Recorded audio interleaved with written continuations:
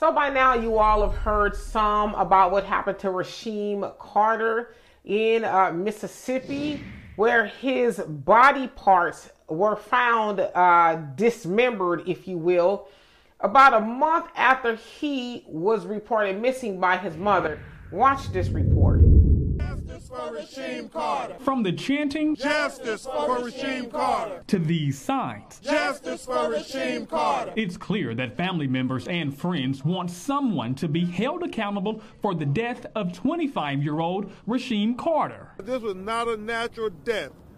This represents a young man who was killed. Well-known civil rights attorney Ben Crump gives the gruesome details on how the Jefferson County man was found. His head was severed from his body. His vertebrae, his spinal cord, was in another spot they discovered away from his severed head. They have recently found remains that they believe are also Rasheem Carter. Carter was last seen outside a Super 8 hotel at the beginning of October in Laurel, which is half an hour from where he had been contracted to work in Taylorsville at Georgia Pacific.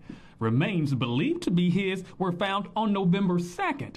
Those close to Carter say he was being threatened by people he knew. He was dutifully and gainfully employed, just trying to make a living for his young child, and ends up dead, chased by what we believe to be white supremacists, a lynch mob. In fact, Carter's mother, Tiffany Carter, says he even let her know about it during one of his last text messages to her right before he went missing. He said, me and the owner of this company not seeing eye to eye, mama. His name, which I can't say at this time, but if anything happened to me, he's responsible for it. I'm too smart, mama. He got these guys wanting to kill me. But they say what's even more alarming is the fact that someone attempted to use Carter's credit card even after it was determined that he was dead. And we believe that is a big clue. Think about it. The person who had his credit card is likely to have encountered him while he was alive.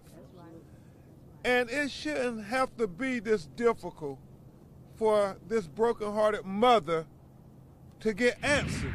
So again, you heard attorney Benjamin Crump and Rasheem's mother detail what happened to him and the events leading up to that. Of course, he told his mother, something happened to me, here's who did it, and the people who are responsible for it. And so as of now, some more footage has come out showing him running through what looks like a wooded area. And as his mother said, looks like he was running for his life.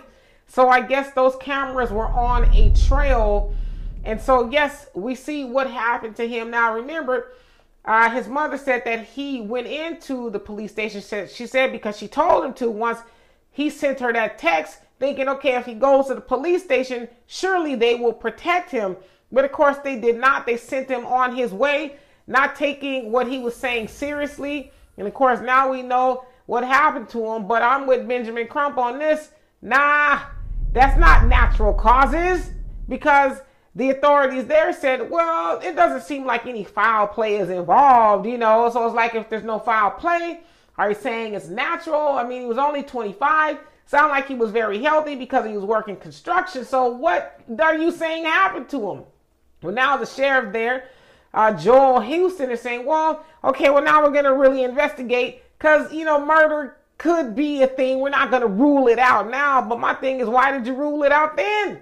Why were you so quick to say there was no foul play involved?